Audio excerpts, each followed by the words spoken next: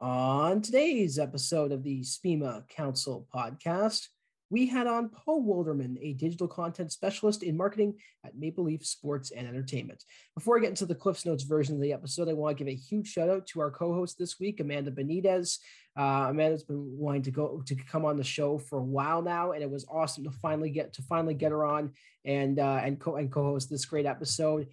She did an awesome job, and she was here for an episode that was just unbelievable to do. So big props to Amanda for that. But with Paul, we covered a lot of stuff. We covered his tenure at George Brown College for Business Administration and Ryerson University for Entrepreneurship and how that led to sport.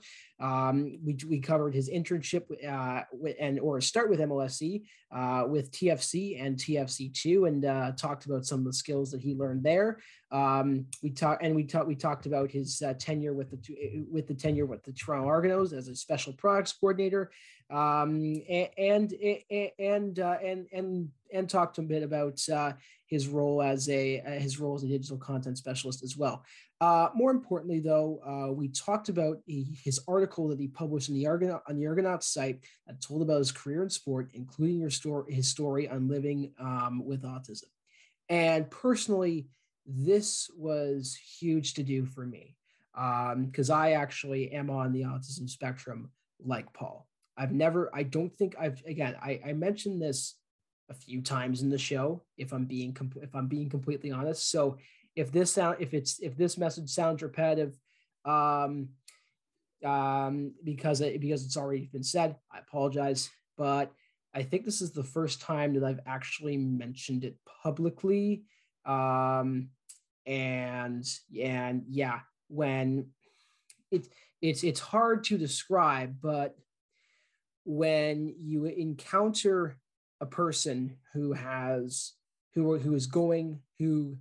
can relate exactly to the things that you go through, and autism is a weird thing where you go through a lot of stuff.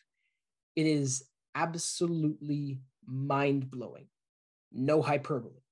And his story is amazing.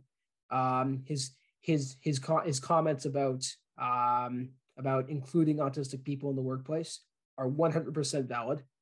I encourage you to listen to every part of this interview because it was an absolute pleasure to conduct, and I hope that you share that same sentiment. And with that, let's head over to this week's episode. We hope you enjoy this week's edition of the SPIMA Council podcast.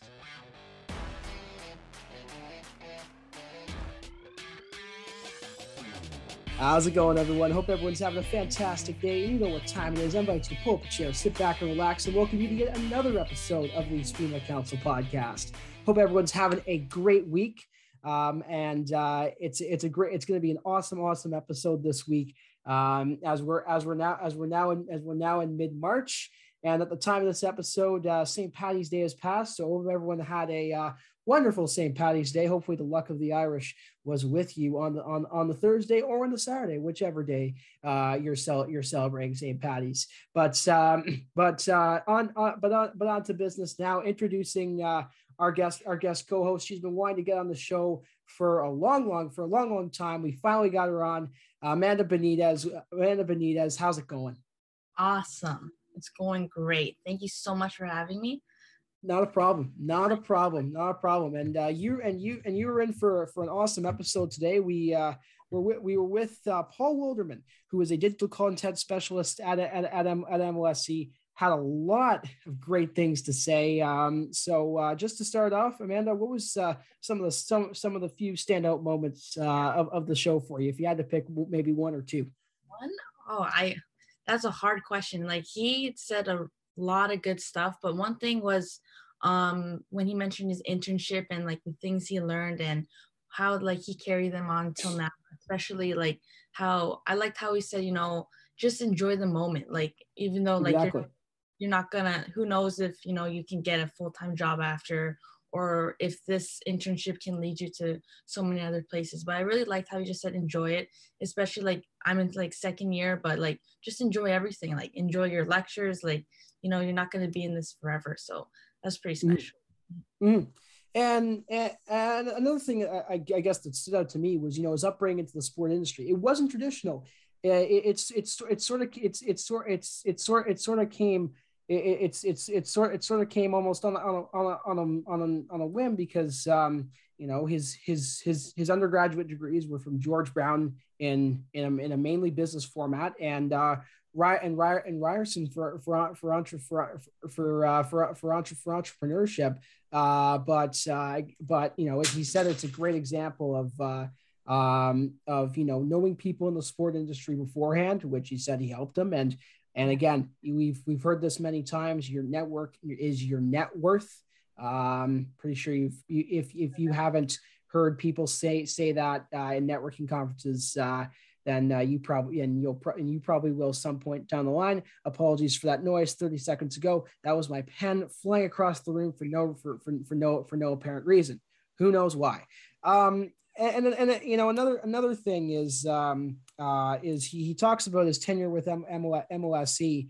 But a great thing to look at is his flexibility when he was moved into a role that maybe didn't align with his skill set, but he stuck with it until he got a promotion to a role that fit his own personal niche. For sure. And I like how, like, not everything's going to be perfect at first. It's not, you plan everything at first, but he like he said, like, ticket and sales wasn't for him. And like, he found something after that, like he knew people. So I think that's what we all can learn from, like, networking and knowing people along the line and just experiencing everything, just knowing what you do and don't like. Yeah. And the final thing that I'll mention before I spoil the whole friggin' show, he does go into detail about his journey with autism, which is fascinating. It's the later portion of the show, but if you're going to tune into anything, tune into that, because it is nuts. And again, I mentioned this in the show. I haven't admitted this publicly. I also have autism like Paul, and let me tell you, it is a battle every day to live with it. Some days aren't perfect. And you get a bit of clarity as to what it's like to live with the disorder, even though it may not seem as evident on the outside. So it's going to be a great show. We hope you enjoy. And with that, let's send it over to Paul Wilderman, a digital content specialist in marketing with Maple Leaf Sports and Entertainment.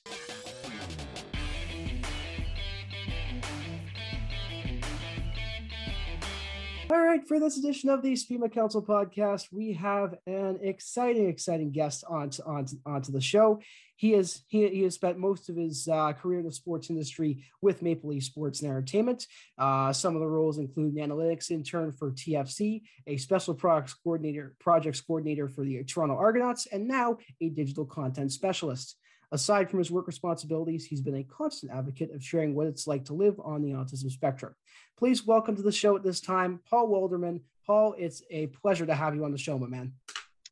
Thank you, William. The pleasure is all mine. And thank you for Brock Sports Management Council for having me on this evening. It's a pleasure to be a part of this podcast and to talk about career in sports and living with autism.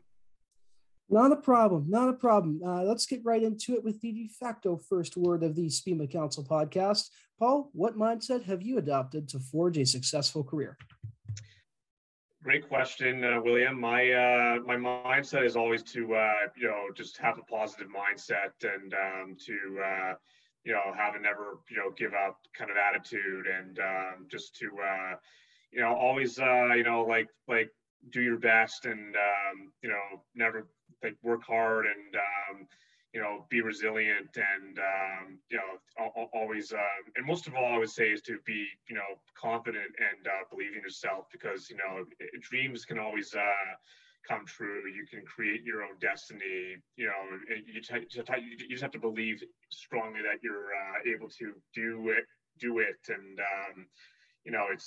it's not impossible, as we had previously talked about, but it is it's very, very, it's difficult sometimes. And, especially when you live with like autism, like myself, I mean, you have to work a little bit harder, but, at the end of the day, like the rewards can always be greater. So that's my mindset to, forge a successful career, and don't be afraid to fail at the end of the day. It's always about, if you get knocked 100%. down, just about getting back up, again and again. For sure. Perfect. So our second question is, before your tenure at MLSE, you attended George Brown College for Business Administration and Ryerson University for Entrepreneurship. So were there any skills or learning points that you took from there that motivated you to go to sports-centric direction for your career? So when I went to George Brown, I went for business administration. Sports was not necessarily my thought at that initial time. Same case with Ryerson, with entrepreneurship. I didn't necessarily consider heading into sports. I always knew I liked sports, and I was always a fan. And I just knew that the window of opportunity was desperately narrow, and I decided I was, I would try to get into the industry via connections.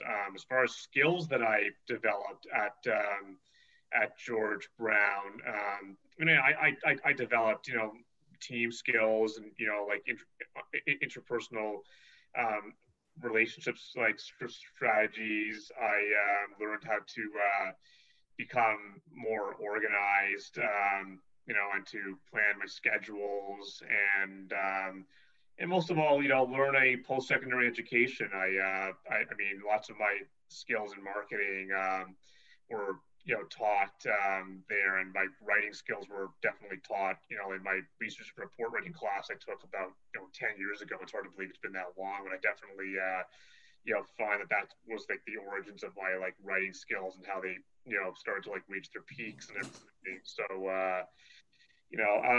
but really it was I went there for business and for entrepreneurship at both George Brown and Ryerson, but I wasn't going to necessarily get into a business, and I kind of realized after Ryerson that entrepreneurship was not necessarily for me. Now, having said that, you don't need a degree or a diploma to be an entrepreneur. Anybody could be an entrepreneur, Charles Bronson for Virgin. He dropped out of school, and then he became a billionaire, aviation expert, and even Mark Zuckerberg dropped out of Harvard, and went on to be the CEO of Facebook. I think he went back to Harvard later on to finish his degree, from what I understand, but that's my knowledge of his story. So really, you it's about having connections, and you learn. The reality is you learn more when you enter the real world, or in this case, professional sports like I entered into, and thankfully I had connections to Maple Leaf Sports and Entertainment, well, the Argos at the time, that is, to become hired, and as a special projects coordinator, and I got into MLSE first as a TFC to intern, and then I later on went to the Argonauts, and then now I'm in MLSE. Yeah, I mean, it's a really interesting, path the industry.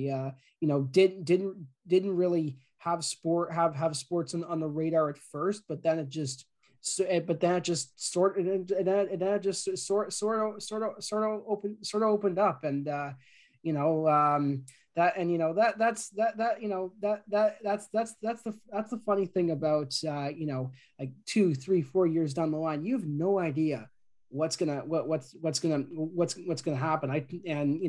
Even today, you probably don't even know what's gonna happen in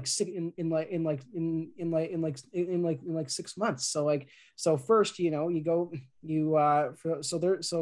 that pivot from a field that is related to sport, but then you're able to find your true passion in sport business, while carrying those skills from George Brown and Ryerson along the way. And you did touch on it a few minutes ago. You took on an internship with TFC and TFC2. You conducted a research for both clubs and assisted with game operations during TFC2 home matches. If any, what are some of the transferable skills that you took as an intern that you still use today in your career? And this might be particularly relevant to fourth-year SPEMA students that are completing their doing their internships for the winter semester.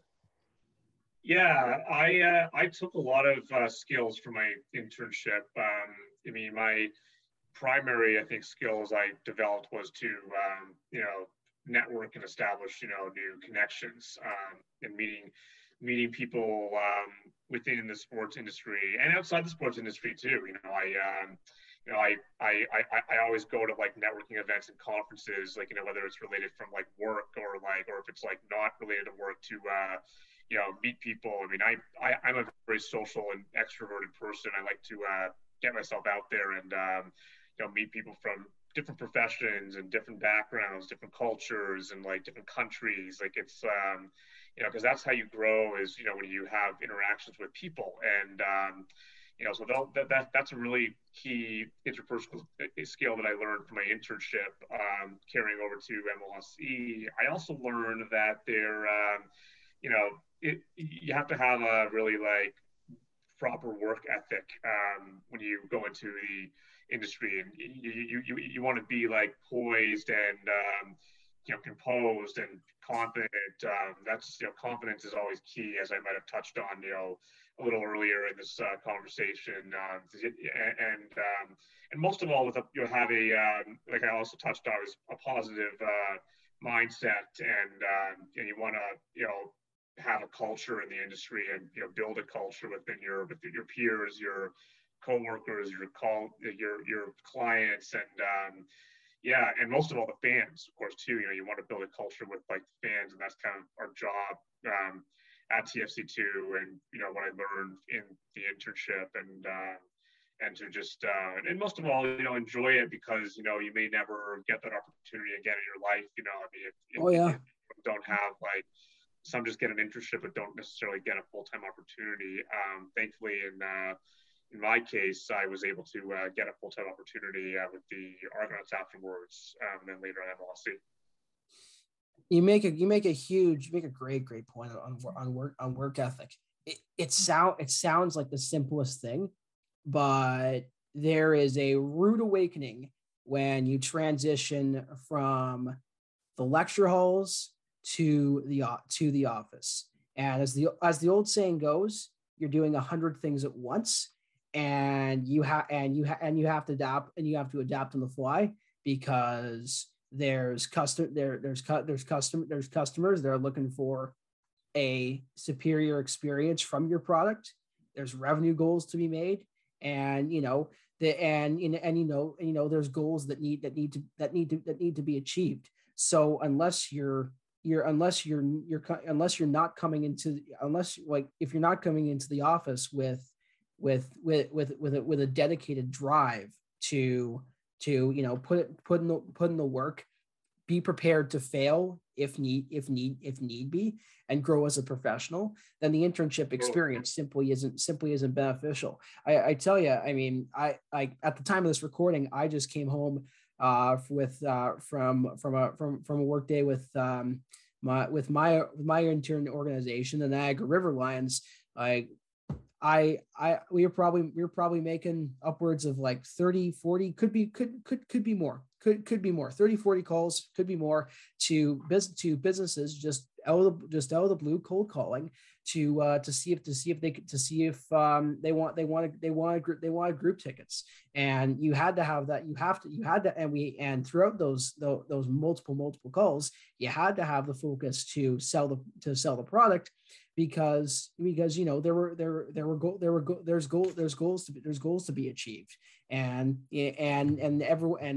every business no matter what type of sport, is always pushing for new revenue streams, and having a good work ethic to achieve those goals is a huge foundation towards success in that area for sure. And just enjoying it. I mean, look at people get so friggin' caught up in I have to get this mark, I have to get this and this. And too often we get caught up on it, and it's really worthwhile to step back and take a moment to reflect on the fact that you're in this experience. It's a great time because you want to be here. So you might as well enjoy the time. So you might as well enjoy the time that you have there. Absolutely. Yeah. And that's key, is to step back, and reflect, and you don't want to get so caught up. A lot of people, especially in the sports industry, get caught up and obsessed with their positions, particularly when it comes to ticket sales and service. Some people, are some of them make commission, and they, have certain goals to reach, and definitely understand where they come from 100%. But also, mental health, plays a big factor, too, when it comes to working in sports or any, industry. And it's, been a topic of conversation in today's society. Yeah, for sure. That was great. I'm a second year sport management student. So hearing Will, your experiences, and yours too, Paul, it's really inspirational. I could take that, and many other students can take that along the way too. So moving on to our next question. So immediately after the internship, you transitioned over to type of football, CFL to be specific, and worked with the Toronto Argos as a special products coordinator, first in marketing, then in ticket sales and services. So what was it like to participate in activities such as creating content and generating ticket leads in order to enhance the Argo brand in spite of the ultra competitive downtown sports market? Great question, Amanda. First of all, I was in the Argonauts for marketing. I didn't necessarily do any ticketing work.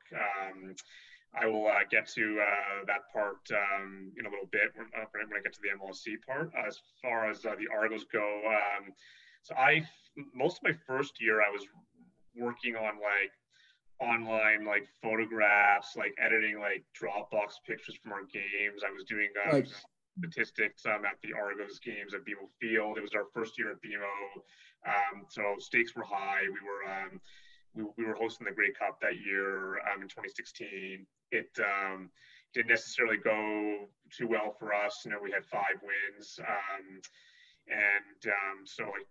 But the Grey Cup was a lot of fun. I worked the festival. I got to hand out flyers with one of my colleagues, and it was really a cool experience to be a part of that. The city was buzzing, and it was happening at a time when the Leafs and the Raptors and the Blue Jays had their playoff run, and you even had the World Cup of Hockey that year, which everyone forgets about now, because it was basically a marketing gimmick, and no one really remembers it. I happened to be at the USA Canada game that year, and it was pretty exciting to see.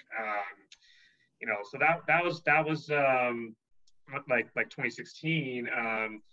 Come 2017, the following year, and it was also around the time that I first moved downtown. So it was a big step up for me in my personal life. I had lived in downtown Toronto, at the Fort York and Bathurst area. I lived in a very high-rise condo, and now I'm living in a lovely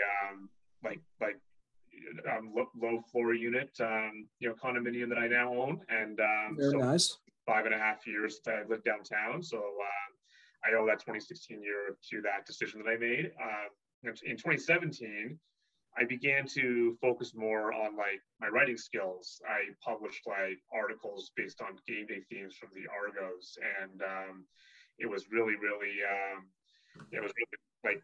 an opening experience as I focused on Canadian Armed Forces Night, Breast Cancer Awareness month. I did the fan experience at BMO, and that was the year that the Argos won the Grey Cup in Ottawa in November, late November 2017. That was the most surreal experience of my life. I even have my Grey Cup ring on my finger to show the Not a audience big deal. from Wow.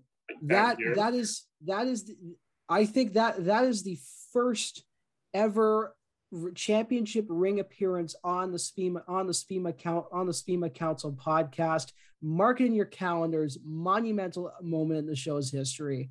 That rings a beauty, I tell you. I am truly honored to hear that. Absolutely. It's very, very special to me, this ring. And it's interesting because, you know, to lead up to MLSE, that Grey Cup kind of marked the end of an era, because about 2 weeks after we won, the decision was revealed that, you know, the Argos were purchased by MLSE. It kind of came as a bit of a shock to some of us. Thankfully, though, I was able to keep my position as a special projects coordinator at the time. However, it wasn't very easy. I was transferred over to from marketing to ticketing at MLSE. I have a great deal of respect for the people of ticketing. I have a lot of great relationships with people of ticketing, and you know, I will always be forever grateful for working with them. But, you know, not to like sugarcoat this, the job wasn't for me.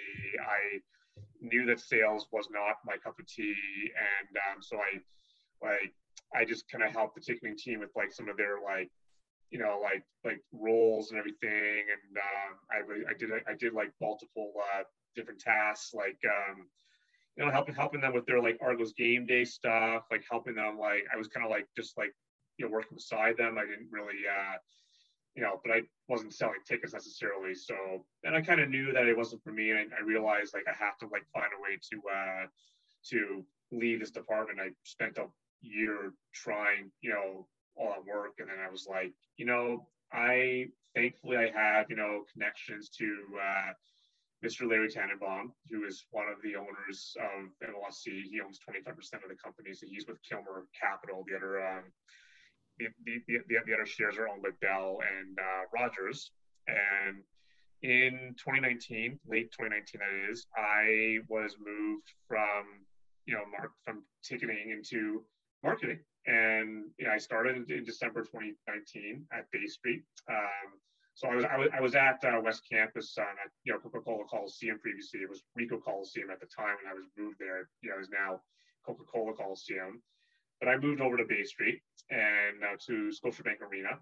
And for about 3 months, I was very happy working on the 6th floor with like 120 marketing colleagues, most of whom I still don't even know to this day.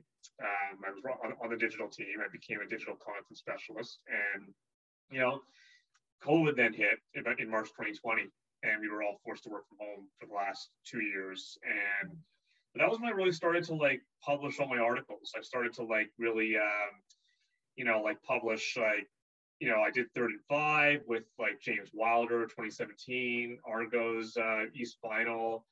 I like did the 5 years of BMO series, and you know, I did most of all that article on, you know, recently, you know, my story living with working in professional sports and living with autism, which is the one that I'm the most proud of. And you know, I will always be forever grateful for having such a phenomenal support, not just like at MLSE, but from my like colleagues, family, and friends, and network from across the world, because that article put the Argos on like the world map. You know, thanks to like, you know, all the important work that I'm doing with like working with living with autism and working in sports and advocating for the community, you know, of people living with, you know, autism.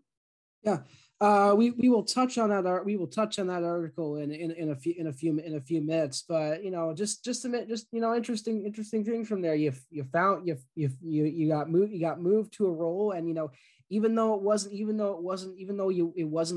ideal, you know, you had the right mindset. You took it in stride. You worked there. You helped as best you could, and you eventually moved back to a role that suited your skills better. And that stuff happens, especially in sport. You're gonna you may get roles that may require you to pivot on a dime, and the people around you are gonna require you to be successful. Doesn't matter if Absolutely. It's a good point, William, that because like one lesson to go back to that earlier question on this on developing skills is forgiveness is like what liberates the soul too. And I mean, mistakes are always made, and but forgiveness is what always matters too, because that represents proper leadership, and to never hold grudges. I don't hold any like ill will or any grudges, or or not burning any bridges against like my former department and everything too. It's always important to leave on a good note, or to transfer, in this case, transfer to a different department. So I kind of see it as like not going back to marketing. I see it as getting a promotion into like a bigger like role, because like it was about value too, and I knew what my own value was, and like I wasn't like, I was worth more than where I was in ticketing, and and I'm worth like my value is being utilized, my skills are being like utilized in like the marketing department, and so that was why I needed the change, and thankfully it's been working out, and it's worked out, it's working out, and so like that's it's important to never hold any grudges and not file any lawsuits, and no, God, no. That only adds fuel to the fire, and so but life lessons get learned, and they like, I think everybody who was involved, like myself and the company, we all learn our lessons, and we all like are working to do better, and that's the whole like point, is to get better, and to do things differently, and to make it a more suitable environment for and inclusive for anyone, whether they're on the autism spectrum and or have any other kinds of like situations that they're dealing with. Exactly. And I think now's a perfect time to jump into that article that you published on the Argonauts site that told your story of your career in sport, including your story of living with autism. You go into detail about plethora of things, mainly A, what the disorder really entails, and B, its connection, and B, it's just in connection with the Argos. What was the primary motivation, if you could nail it down to one, to put that piece together? Absolutely. I met Doug Flutie about 5 years ago. So it was our 20th anniversary Grey Cup celebration in 2017 in July, against the Ottawa Red Blacks at the time. And so Doug Flutie, just to give you some context, which I briefly talk about in the article, he has a son, Doug Jr., who is on the autism spectrum, but he has a very rare form of it's called child disintegrative disorder, or CDD for short, and he's nonverbal. He can't say any words, and it's a very rare and low functioning or extreme functioning form of autism. And I had a conversation with Doug Flutie at that time, and he I told him my story, that I'm on the spectrum and I've experienced a lifetime of what I call systemic discrimination, in my work life, in my dating life, my family life in a way, my friend life, not most of it unconsciously, not like intentionally, not like on purpose, like no ill will against anybody at all. It was, that was just kind of like, in my school life too, but like I was just kind of misunderstood by a lot of people. I talked to like Doug Flutie, about my challenges I went through, my inspirations and successes that I've, proven time and time again to like overcome. So that really was what kickstarted me, like from getting like this article going. And as an autism advocate at MLSE and sharing my story publicly, I knew that I had to, you know, break the ice and like share like a different like side of like, you know, my writing skills. Instead of like doing third person, I want it to be like first person. And it's Absolutely. funny because like, you know, you would think that first person is a little bit easier to write, but it's actually the opposite. It's a lot harder to write than a Oh yeah. so you know, so I took the you know, the opportunity to you know, write down some notes and just to like, you know, I worked with Justin Bob and, you know, at, you know, the EDI team, the Equity, Diversity, and Inclusion team at MLSE, and big shout out to Justin Bob for, you know, collaborating with myself to put this article together. And he, you know, did a phenomenal job laying out, you know, like 5 different, you know, segments on the article. And yeah, it was really, you know, like autism, you know, inclusion in the workplace is a big problem. It is, I mean, it's getting a lot better these days, but there's a long way to go still. You know, there's a lot of unemployment and underemployment in the workplace, and you know, people who like, if for someone like myself who has had the proper resources, the means, and the like, you know, support system to overcome my, you know, injustices, I want to just tell the audience and not sugarcoat this and say that I'm very, very lucky and fortunate, because not, I mean, the reality is not everybody's gonna go through the same situation like myself. Not everybody's gonna like, you know, have someone like Mr. Larry Tannenbaum around, you know, or this and that to like, you know, to help them, you know, overcome their like challenges. I mean, and you know, people, you know, because autism doesn't necessarily care like what, like where you're from or what your social class is, you know, whether you're rich, poor, or middle class, doesn't care what you know, skin color you are, or what religion you're from. Autism is like a lifelong condition, you know, that, you know, happens with like, you know, everyone, like people. When you meet one person, you know, like who's autistic, you met everyone who's autistic. When you have a conversation with someone who's autistic, you had a conversation with like all people who are like autistic, really. You know, just because you and I have a conversation like we're having now, William and Amanda, with someone who's on the spectrum and accomplished like myself, it may not be the same with, you know, somebody else, you know, who is much more severely impacted. Exactly.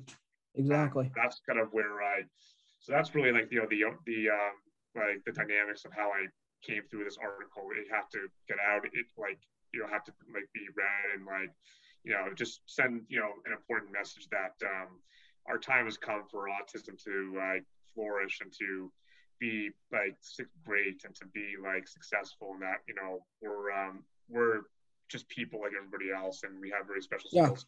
Our assets. Exactly. We could be valued in the industry, like in any sports and any kind of workplace, you know, and benefit, you know, large corporations, and most of all inspire, you know, those in the autism community. Exactly. You really hit the nail on the head. You really hit the nail on the head. And as someone who has autism as well, and Jesus, I think this is the first time I've admitted it publicly, other than my immediate friends and family. But man, like you could not have hit the nail on the head there. Like it's hard to explain because it's a weird it's a weird thing to deal with, because you know, you can be fine one day, and then all of a sudden, when, you know, say that there's a job interview coming up, say that there's, you know, anything face to face, and there's pressure, all of a sudden there are times where you can't function. And it's like, and you know, people might say, oh, you're just nervous. And it's like, and it's like, which is okay to be nervous. I hate to break it to you, but like, I hate to break it to you, but it's more than that. It's you know, functioning in interviews, eye contact. You go to 10 or 11 podcast episodes. Probably my eyes are going all over the place on the Zoom camera, unconsciously even, and I don't notice it. But again, it's just the way it is. It's just how the disorder works. And just talking to people, that can be a struggle too. and you almost have to force yourself to deal with it, and sort of power through it in order to be successful. But again, the importance of diversity and inclusion policies covering this is huge. And a recent example that is awesome is yesterday afternoon, the 67s host their first sensory awareness game. So people with sensory issues, people with like more severe levels of the disorder, could watch the game in environments where it was quiet, it was peaceful, and they could have a good time. Policies like these, really make it, and initiatives like these, really make a difference towards, a fair and equitable chance of, getting a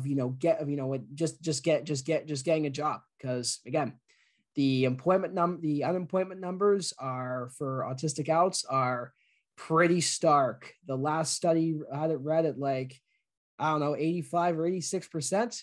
And again, that's the main reason why these are so important, is because that's are alarming enough.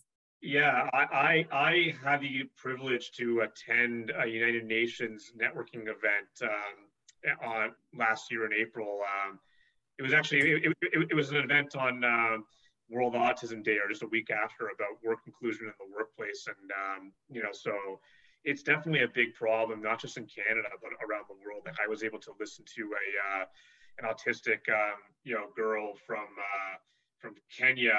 I was able to listen to like an autistic person from Morocco, and an autistic person from England, and I believe that, and there was one who was like, nonverbal from the United States, and the moderator was from Denmark, and she was like diagnosed at the age of 50, apparently, or just before that, I believe. And so it was really eye-opening, and like, and just like surreal to see. And as a global, like travel person who has been to like many countries around the world, like I understand like autism is a global epidemic.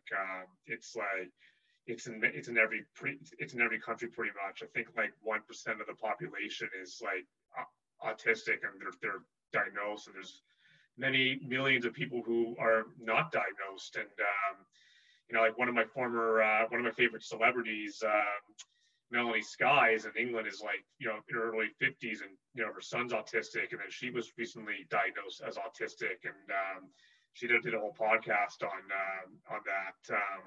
her story on like being diagnosed with autism. So yeah, it really is like a global epidemic, and it's an issue that has to be it's an issue, I'm saying, for like the workplace to like take note of that, like more have to be included, and utilized better for their skill sets and everything.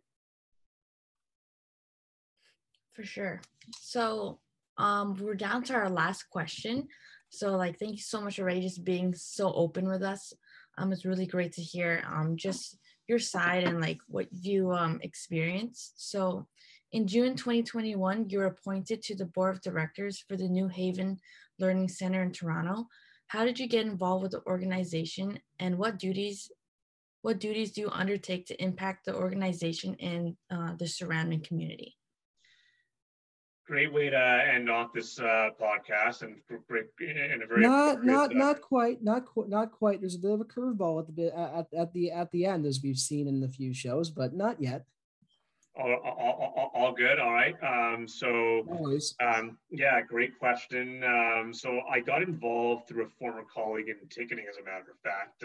Kind of, ironic to say that, considering that ticketing wasn't necessarily my cup of tea, but it was actually a really good colleague of mine at Coca-Cola Coliseum, who, had a meeting with Sandra Hughes, and big shout out to Sandra. She's like the executive director at New Haven. So her and I have a really close relationship. She was working with my former colleague at a Marlies game to try to get tickets and everything. And that's how I went over one October morning in 2019, and that was when the whole thing like started really. Like I, and then after about a year and like of working from home and everything, like Sandra and I touched base, and they saw my writing, my articles, and my successes in MLSC, and that I'm an autism ambassador and that I'm a world traveler, and they wanted me to represent on their board of directors as an actual autistic person. They were like trying to expand for more diversity, and they wanted an actual autistic individual in a leadership role, and so they figured, well, who better to appoint than Mr. Paul Waldgerman? He has like a great track record. He's like an MLSC. He's like in a very prestigious role. So let's bring him on board. So that's kind of how it happened, and I'm really thankful and honored to work with a bunch of really prestigious people on that board of directors. And one of my I'm still relatively new to it. We haven't necessarily had like an in-person meeting because it's all been happening during COVID, so it's kind of difficult to do meetings sometimes virtually. My role, though, is to learn about the adult program at New Haven Learning Center. So we just recently, like I think, signed a lease for a new property for the adult program in Etobicoke, and so I was in on a couple of meetings, to have these discussions, and I'm still really in the learning phases too. I mean, but my job is to like listen and to try to ask questions and to try to like understand other people's point of views too, which is really also a good point, because from earlier questions, understanding other people's perspectives is very much key. Knowing who your audience is, and being compassionate to what other people are going through, and be there to support them if they happen to be struggling. And listening is more key than like talking. Really, it's about like understanding too, and tolerance too. Tolerating other people's opinions and perspectives, even if you don't happen to agree with them or like them. You still have to get along with them and hear them out, and like work with them, even if they can be a bit tedious to deal with sometimes. But I'm really blessed to be involved with New Haven Learning Center, and I have 2 years on the board with a third-year option, and proud to represent as an actual autistic leader and leading by example. That sounds like a great role. Although you haven't been there for long, it sounds like a great opportunity to further expand your skill set and impact the community that is near and dear to your heart. But look at Paul. This was awesome. To hear about your career story, how you how you live your life too. I have not come across many individuals who have autism like myself. So having you on the show is both an honor and a privilege. But as is tradition at the Spima Council podcast, we'd like to give the guest the final say in the show. So you could say whatever's on your mind. You could say anything you forgot to say during the course of the show, or you can use it or you can use it as an excuse to shoot the breeze for a few minutes longer. So, Paul, thank you so much again, and the floor is yours. Absolutely. Well, I guess I want to just say thank you to the audience for listening, and I think I've said pretty much everything I wanted to cover. I can reveal some really fun facts perhaps to end off this podcast. And so one thing I can reveal is, so I happen to be in this beautiful office here in my condo with all this memorabilia. So behind me is the shot, the Kawhi Leonard moment in Game 7. And I had the honor and privilege of winning a ticket to that game. And I happened to be there when Kawhi made the shot in Game 7 against Philadelphia. And it was undoubtedly the greatest moment in Raptors history, the greatest shot in Raptors history. It was no disrespect to the NBA Finals moment, but it was bigger than the NBA Finals. I know I'm a bit biased, but I was I was there with my friend, he said to me, like, Paul, get your phone out right now. There's 4.2 seconds left. It's going to be, Vince Carter deja vu all over again. Although this time Kawhi is going to make it. And sure enough, he shoots the ball. 4.2 seconds left. He releases it. 1, 2, 3, 4. The place is quiet, and all of a sudden a roar comes up. It starts it gets so loud in there too. It's like the whole place exploded. It was like an earthquake. It was insane. The atmosphere, the energy in the building at that moment. Absolutely nuts. And that is an incredible way to end off a great podcast. Paul, it was once again just an absolute pleasure. Thanks again. Likewise. Thank you very much, William and Amanda, for this opportunity, and really thrilled to speak with the student council, sports management of Brockton this evening.